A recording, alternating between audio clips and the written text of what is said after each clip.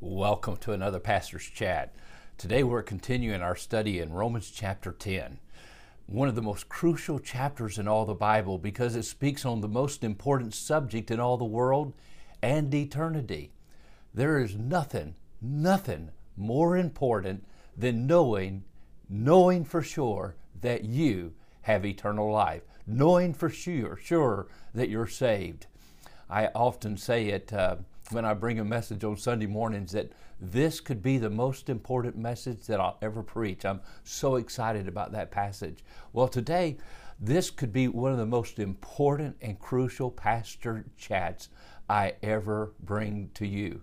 And it's because it tells us exactly what we need to do to be saved, to be forgiven, to make sure that we're justified before a holy God.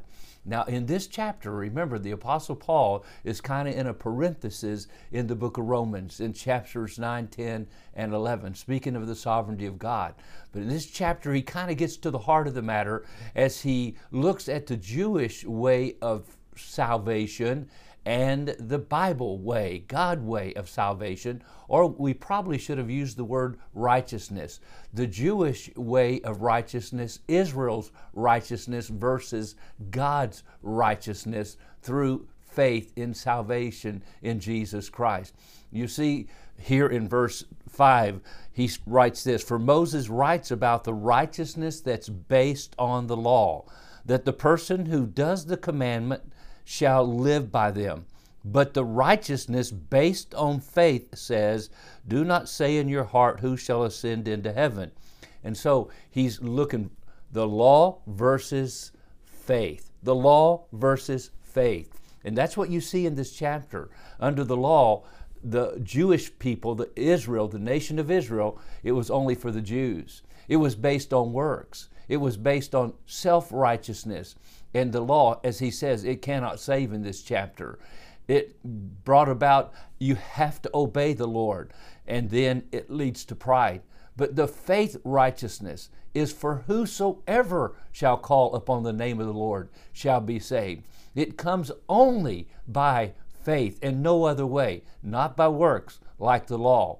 It brings about God's righteousness rather than self-righteousness. And it brings salvation where the law cannot save, because it says if you're going to keep the law, you got to keep all the law. I mean, every aspect of the law. And it's a proven fact. All have sinned. All have fallen short. No one has fulfilled and kept the total law except Jesus Christ.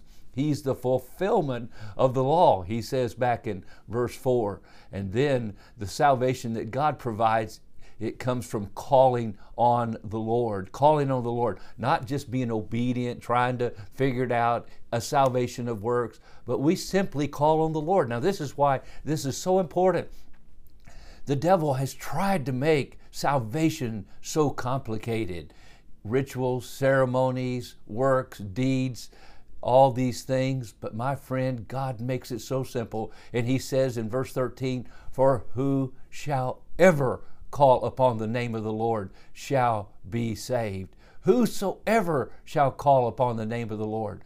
Now that means you believe in your heart that God raised him from the dead. It means that you believe that Jesus died on the cross for your sins back in verse 9. And my friend, this salvation comes only through the power of the Holy Spirit convicting us of our sin, showing us that Jesus Christ truly is the only way, and then we trust him. And so how do we hear about this salvation? Well, it talks in verses 14 through 17. How can people believe if they've never heard? They have to hear, so someone has to tell them. And then he says, and I love this verse, verse 17, "So then faith comes by hearing, and hearing by the word of God." So if it's salvation by faith versus salvation by works, how do you get this faith?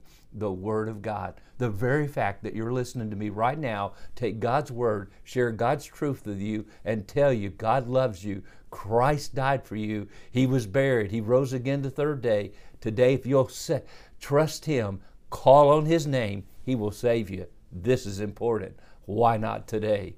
Make the greatest decision of your life. God bless. Have a great day.